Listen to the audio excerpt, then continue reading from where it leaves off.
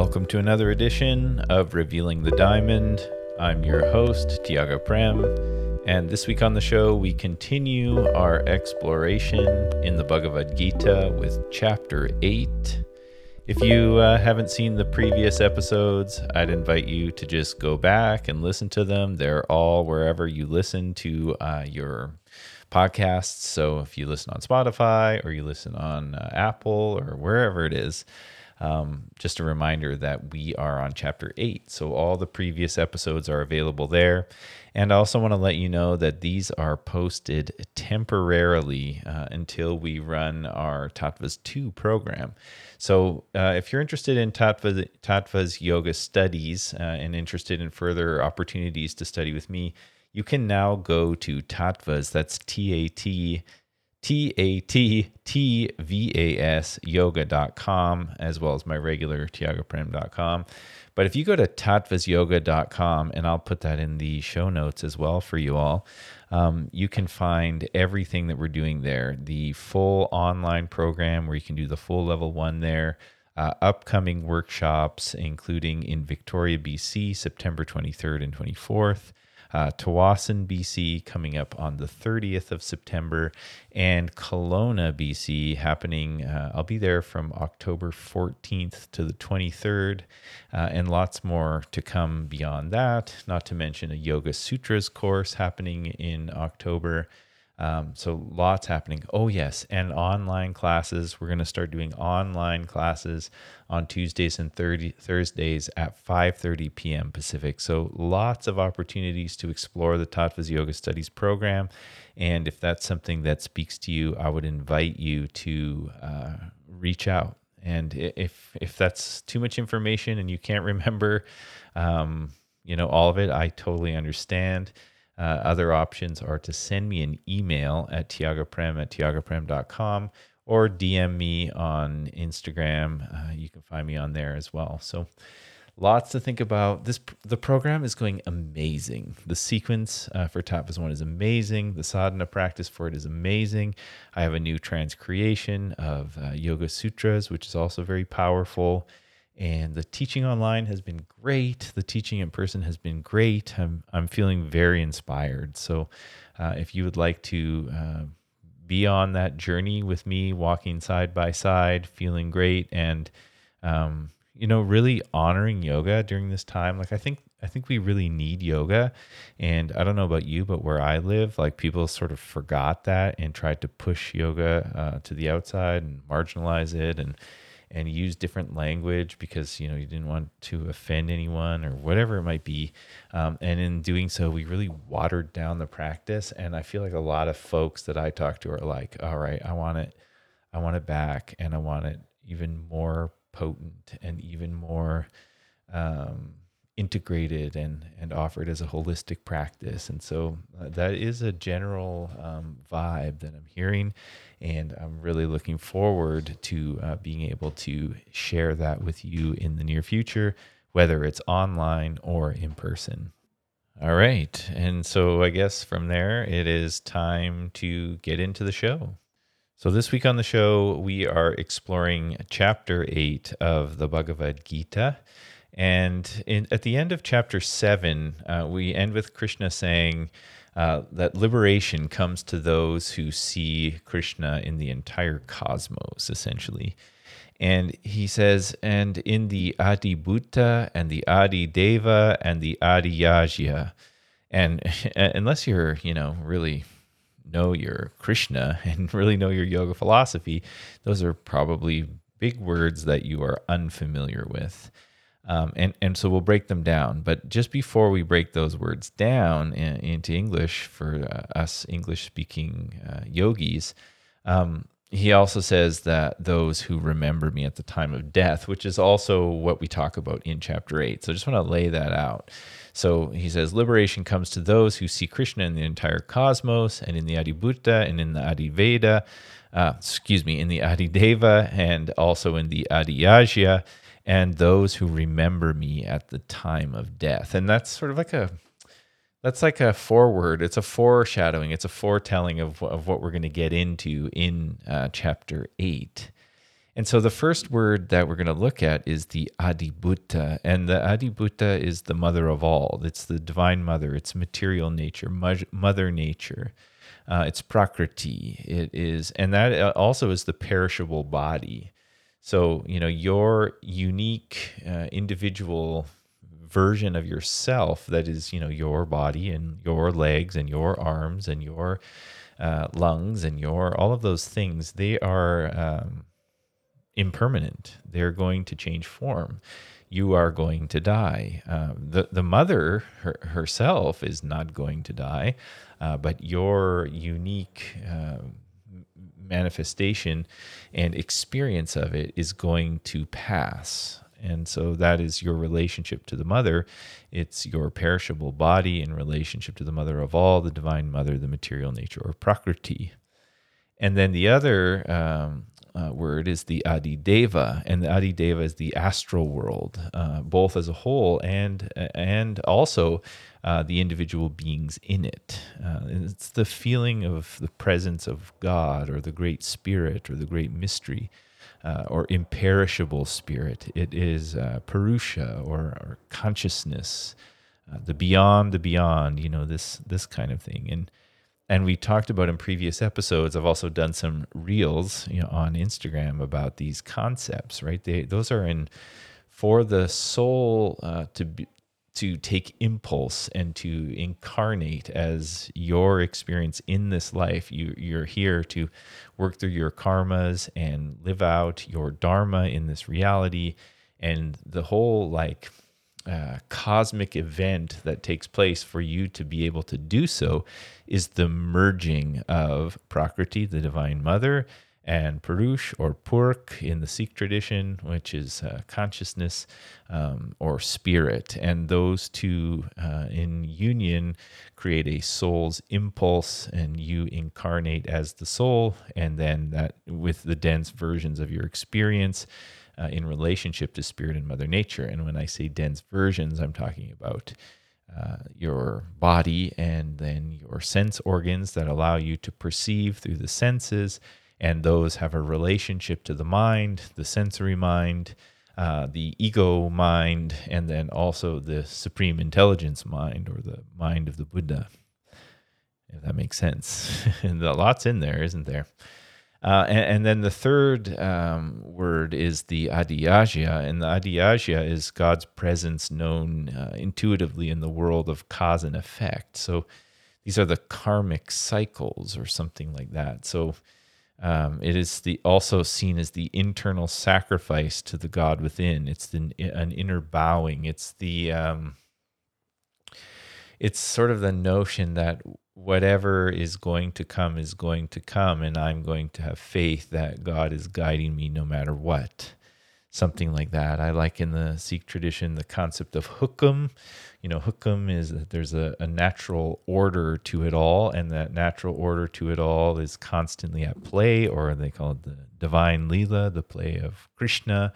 And there are these laws of cause and effect that allow all of life to move at a particular rhythm, and the Adhyaya is the internal sacrifice to the inner knowing that this cause and effect, this world of up and down, right and wrong, push and pull, is exactly as it is meant to be, and I trust that is the case, or something to that effect.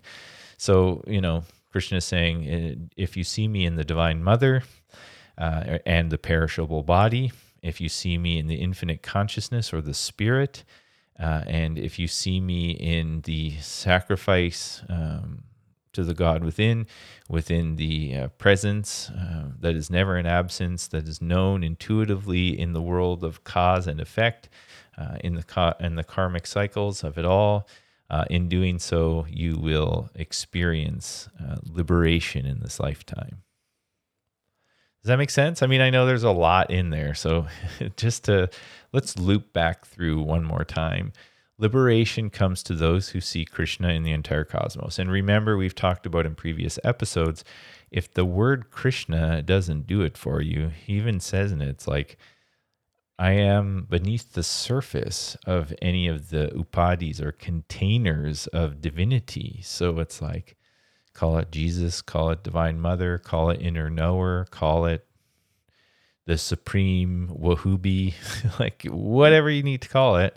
But it's really about the devotion, the knowing that there is something beneath the surface of it all that is, like the old song, he's got the whole world in his hands, like that kind of a knowing.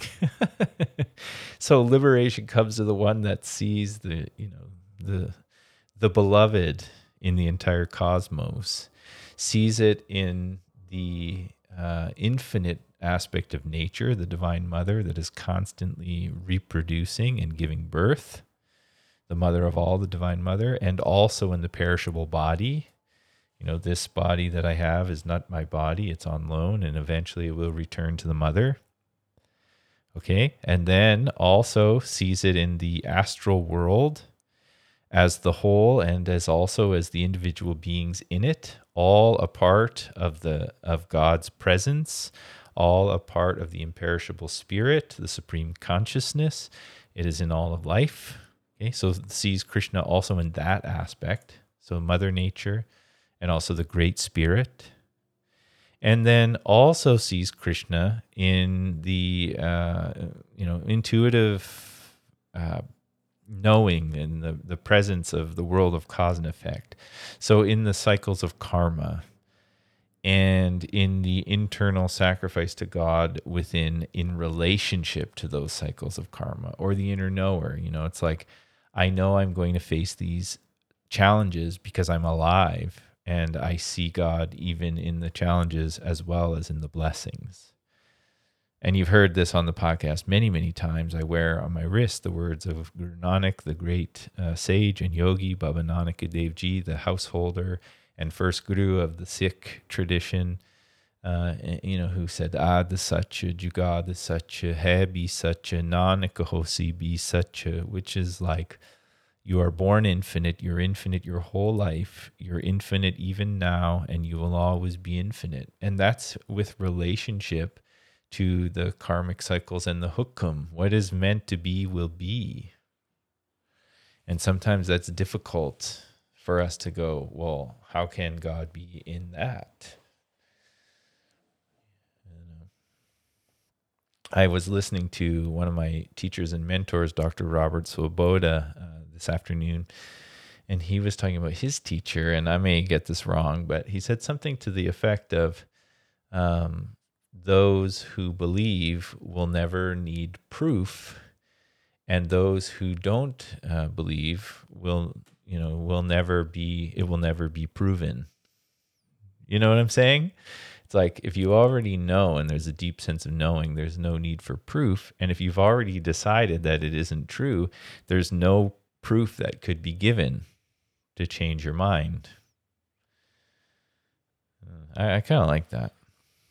And that's sort of the hukum part. It's like, and I know Guru Nanak talks about that in the Japji Sahib. I'll do a course at some point on the Japji Sahib as well.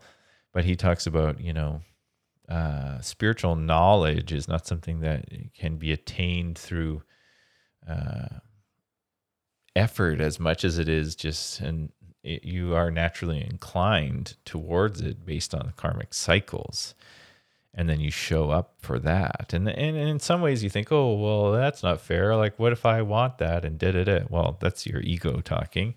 What if where you are in relationship to it is perfect as you are? And so you kind of, the beauty of it is that you don't have to try and control everything. You can just let it unfold as it is. And then you think, oh, well, that's a little bit new agey. And it's like, yes, that's true. But also, it's not saying that there isn't any effort. It's just saying that your effort may not have the same kind of manipulative power as your ego may intend to convince you of. Something to that effect, right? It's like, there are greater works at force than your need to be in control. And that's why bhakti, or devotion, the practice of surrender, is the most effective practice, because you're just allowing that which is this Adi Bhuta, Adi Deva, and Adi Yajna to take the wheel. Let the Divine Mother take control. Let go of the idea that somehow your body will be imperishable. It's perishable. You're going to die. No matter how, no matter how the billionaires of the world create new technologies, we will never outsmart death. Although we may convince ourselves of that, death is a natural part of life. And that's Krishna. That's God. That's a beautiful thing. And that's where, Krishna is saying that the practice of yoga essentially is the practice of remembering God at the time of death. And how do we, prepare for that big moment? One of my Tibetan teachers, he said, nobody knows what will happen on the big day. But one thing is for certain, it'll be exciting. What happens will be exciting. And that really resonated with me. How do we practice remembering God or remembering Krishna or remembering the inner knower or remembering the Ad Sach Jugad Sach He Sach, remembering our infinity when we're having an experience, a very real experience of our Adibhuta or perishable body? Well, how do we practice that? The practice is by, paying attention to our breathing. The practices of meeting death when it comes around and not trying to ignore it by drinking it away or sexing it away. That's a kind of interesting use of the verb, but whatever kind of numbing practice we do to try to block it, there in this particular case, a practice of yoga would be to go towards it. It's like this story about Guru Nanak where they're passing the house of a known murderer, and he convinces spiritual pilgrims to come into his place, and he has like a temple and a mosque built so travelers of different faith will come in and pray. And then when they're in the building, he murders them. It sounds like a horror movie. Those of you who know me well, you know that I love the horror films, and talk about, a scary premise. There's one right there. You invite people, and by the way, yoga teachers have done this, gurus from the East as well, not just in the West. The gurus of Hollywood like Harvey Weinstein and Bill Cosby and all this kind of nonsense, but also the gurus in the East who, wore the robes of a great teacher and also advised people not to manipulate their students, and then while they were doing that, and then invite them in, allow them to feel safe and vulnerable, and then murder them. It's awful. And so this is what was happening in this particular situation. And Guru Nanak is walking with his sidekick, the one who plays the music, so he can teach to the music. Because, Guru Nanak was definitely one of the original DIY traveling, conscious punk rock bands, in my opinion, because he sang everything and he went out on the road, just like how some of the great bands that I love piled into a van and drove all over the place and shared messages of hope and change and political uprising. And, this is very much what Guru Nanak was about. And while he's out on his travels, he comes across this place that they've heard about, where people are being invited in to pray and then being killed by this psychopath. And Mardana, who plays the music for him, his lead guitar player, he plays the rabab, but just to put in today's context, his lead guitar player, his lead stringed instrument player, the one who carries the tune for the message, says, "Oh, we've heard about this place. We probably shouldn't go in there." And so Guru Nanak, being the wise, spiritual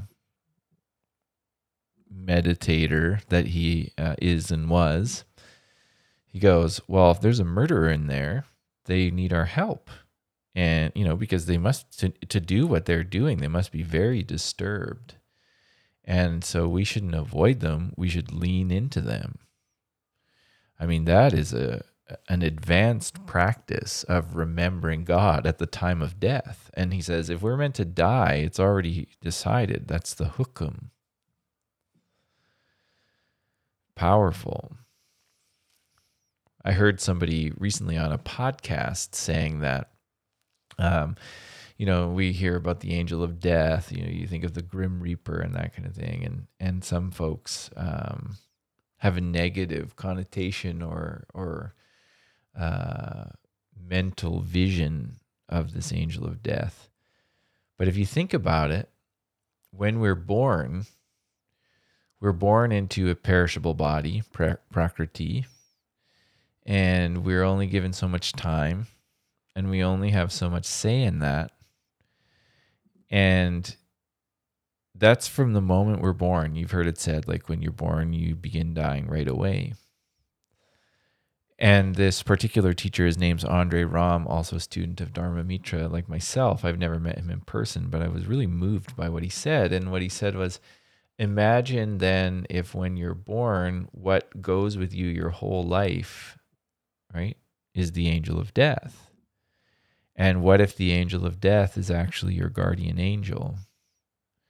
What if the angel of death is actually your close connection to God, preparing you for that time of dying, being there as a companion, available to befriend, should you choose to? And that's the free will part. And if you don't, you can just pretend they're not there and ignore them and blah, blah, blah. So, I really think what Krishna is saying is let's create a relationship with death. And in doing so, we'll be close to God. And that will bring liberation in that the fear aspect of it.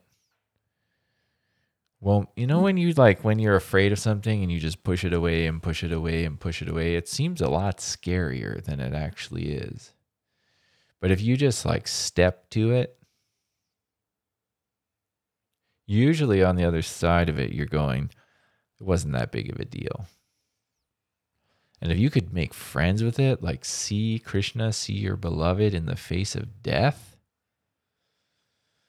you're unstoppable. You are infinite, born infinite your whole life, infinite even now, and will always be that. I mean, this is on point philosophy and insight from Krishna in the Bhagavad Gita. It is a major key to living a life of liberation. And he says that the way to do this is through single-pointed meditation. And through single-pointed meditation, you will know God, or you will know yourself. Same. Same.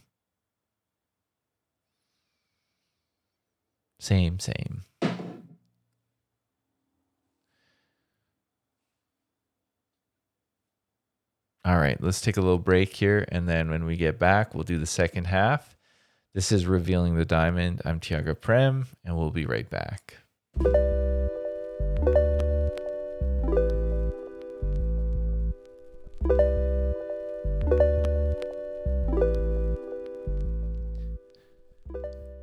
All right, just a little reminder at the halfway point that the Tattva Yoga Studies program is in full effect. You can join the online mentoring group, still available. Just go to tattvasyoga.com or send me an email, tiagoprem@tiagoprem.com. And also, online classes, we're going to start doing those September 20th. It's only $25 a month. The classes are on Tuesdays and Thursdays. And if that's something that you're keen to try out, please join us by going to tattvasyoga.com and become a member of the community today.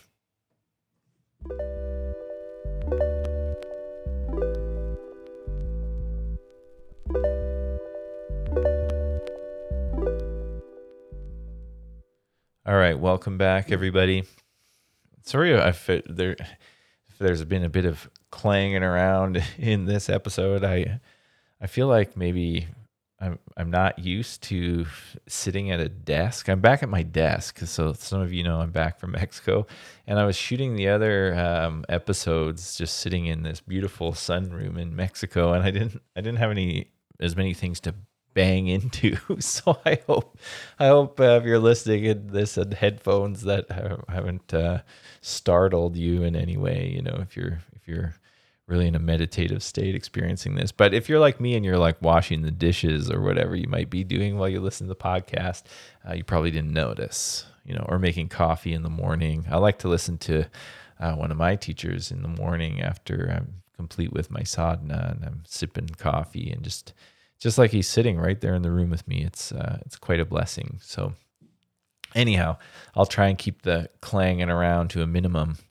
So we ended our part one to this episode by saying that, you know, remembering Krishna or God or the inner knower at the time of death is the practice, and you know, for liberation, and the way it to really know that aspect of reality, capital R reality, is through single point of meditation. And then I guess the question is like, okay, well then what is meditation? Because some people say, oh, just follow your breath.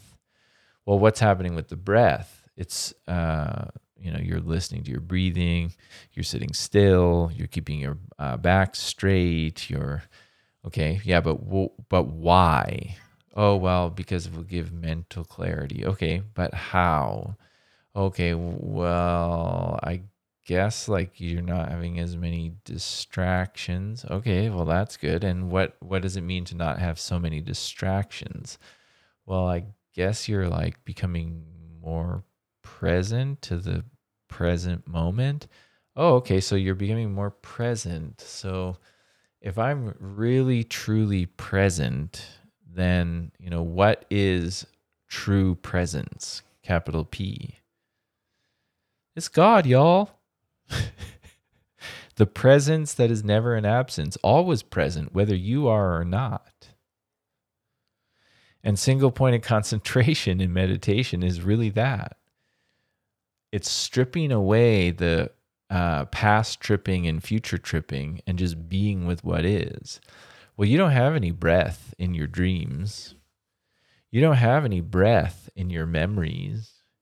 You don't have any breath in your anxiety about the future. You may be experiencing a different kind of breath in the present because of that anxiety. But the breath is right here, man. That's why they say that the breath is being, you know, closely related to the soul, that the breath carries the soul, or that we call it pranayama when we do breath work exercises. And then if you call it breath work exercises, you know, very experienced practitioners say, well, that word is very limiting because it's not just breath work, it's a deep energetic soul work, prana, life force in the body work, as well as breath, which is connected to the soul work. There's a lot going on in there. You know, so pranayama, prana is the life force, and yama is the god of death. So it's like really getting in touch with the presence of life force and the presence of death, the perishable body or prakriti, and the great spirit, the part of you that is infinite, that is carried on the breath.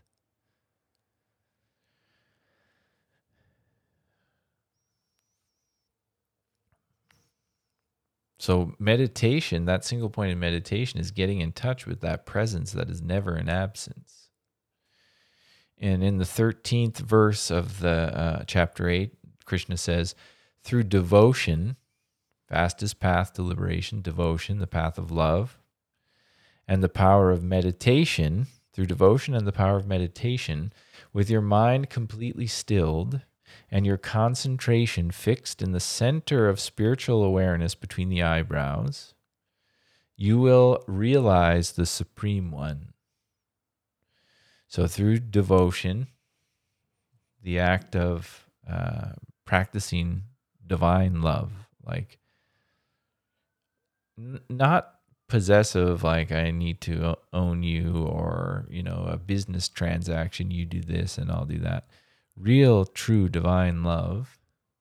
And the power of meditation, which is a connection to the presence that is never in absence, which can be done through fixed concentration at the center of the eyebrows, the spiritual awareness at the center of the eyebrows.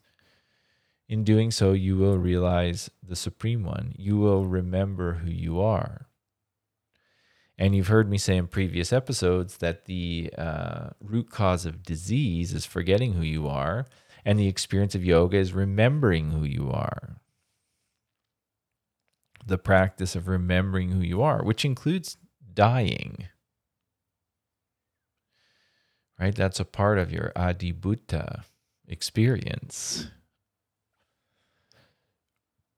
Remembering who you are, he says, repeating in this state of meditation the divine name, the syllable Om, that represents the changeless Brahman, the great spirit that is always constant.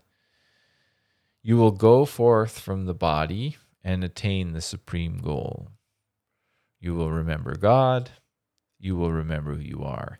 And recovery people who are listening to this, that's really where I go with recovery. It's like the addiction is the consistent pattern that is disconnecting you from who you are. That's the addiction, any negative pattern repeated that produces negative results. And then the recovery is remembering who you are in relationship to that pattern and creating new patterns that support you to consistently remember who you are. That's the practice of yoga. The practice of realizing God, and also that the practice of realizing God is the practice of realizing the true self. And this is done through the practice of devotion, aka love, aka compassion. And then Krishna says, there are ways of learning this. So that as you move through karmas, the pain and pleasure of regular everyday living in a body, you will find yourself free from delusion, free from forgetting who you are, which is the cause of disease. And these ways of learning, he talks about one way that is like the steadiness of the sun, never changing, recognizing that part of you within.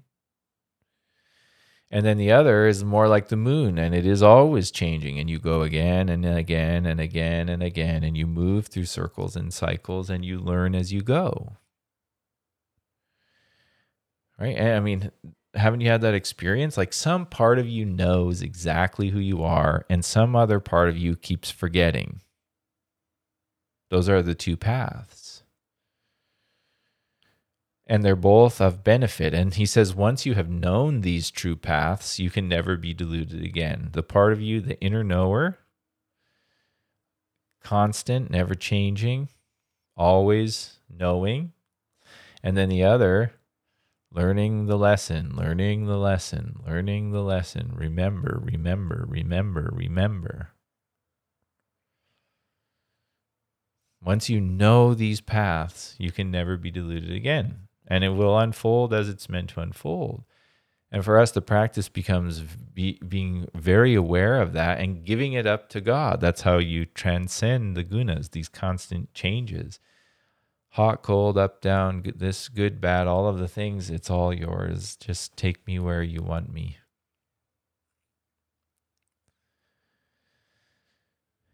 And I recognize that in theory that's easy to say, but it's difficult to do because our egos are very convincing.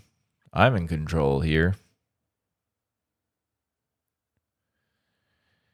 And if we get too wrapped up in that game, we forget who we are. And it is the practice of yoga that brings us back. It is the practice of remembering who we are in relationship to death that brings us back. It is, the body getting stiffer as you age, and you're showing up to do these practices so that the body remains flexible and strong as you age, and yet at the same time, the body is still aging. And so you do the work to maximize the function, work with the Mother Earth, the body that you've been giving, take good care of it, so that you can live a full life and yet also recognize that it won't last forever. and that's okay.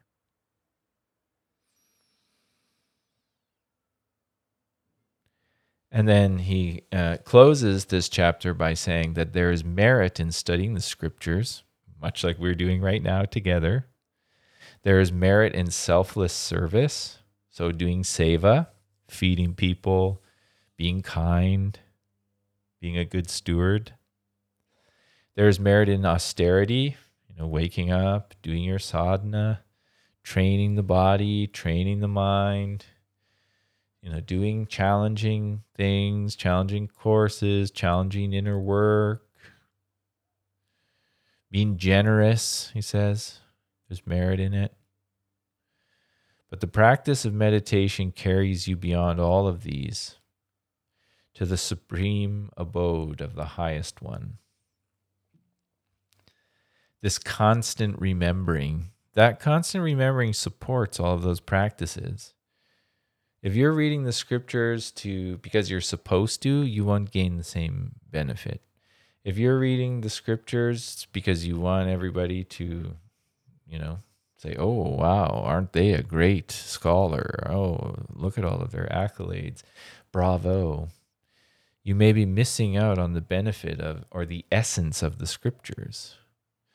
I read a great quote a friend shared with me online the other day that said, there are two types of fools. The one takes religion literally, and then the other claims that religion is false. So one says it's absolutely true, and then the other says it's absolutely BS. And those are both the fools.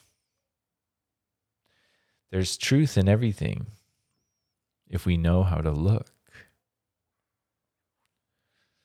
You see? Or the austerities, or even the selfless service, if we're doing it for recognition or because we're supposed to, it doesn't have the same rasa, the same juice, the same depth. If we're doing the practice because we want everybody to celebrate, our tight abs and our, fancy poses on Instagram, it doesn't have the same liberating quality. The same way as if we give up on our bodies because we say, oh, well, I just give it to God, and so I'll just sit and eat donuts and chant and not care for my body. You have a body to care for. And sometimes that body will take donuts, and sometimes, sadhana and all of the things. But to give it to God is care for your vessel. You're not going to throw trash into your garden and say, well, God will take care of it. If you tend to the garden, it will bear fruit. And it will feed you. Same with your life. If you tend to your body, it will feed you. You see? But it is the remembering practice of who you are that is the yoga. The return to the natural state, the return to God, the remembering of the infinity that is in the Mother Nature, that is in the Great Spirit, and seeing it even in the fluctuations of karma, the ups and downs, the highs and lows. It is all the beloved. That becomes the practice, and this is achieved ultimately through remembering. Sitting, watching the space between the eyebrows, doing the practices as an act of devotion, being kind, being of service as an act of devotion, chanting, whatever it is that you do. May it be an act of devotion, an act of remembering who you really are. And that brings us to the end of this Chapter 8 episode of the Bhagavad Gita. Look forward to seeing all of you in the Tattvas Yoga Studies programs. You can find out more by going to tattvasyoga.com or send me an email, tiagoprem@tiagoprem.com. I look forward to seeing you all in Victoria, September 23rd and 24th at Ma Yoga. And then also September 30th in Tawasin at Union Yoga. And then I'll be back in Kelowna at Pranify August 14th, August 14th to the 23rd. If you live outside of Canada, you can always do tattvas online. There's great options for that. Online classes, online mentorship, do the full program, whatever makes sense for you. And that's it for this week. We'll see you next week for chapter 9 of the Bhagavad Gita right here on Revealing the Diamond. Lots of love. We'll see you soon.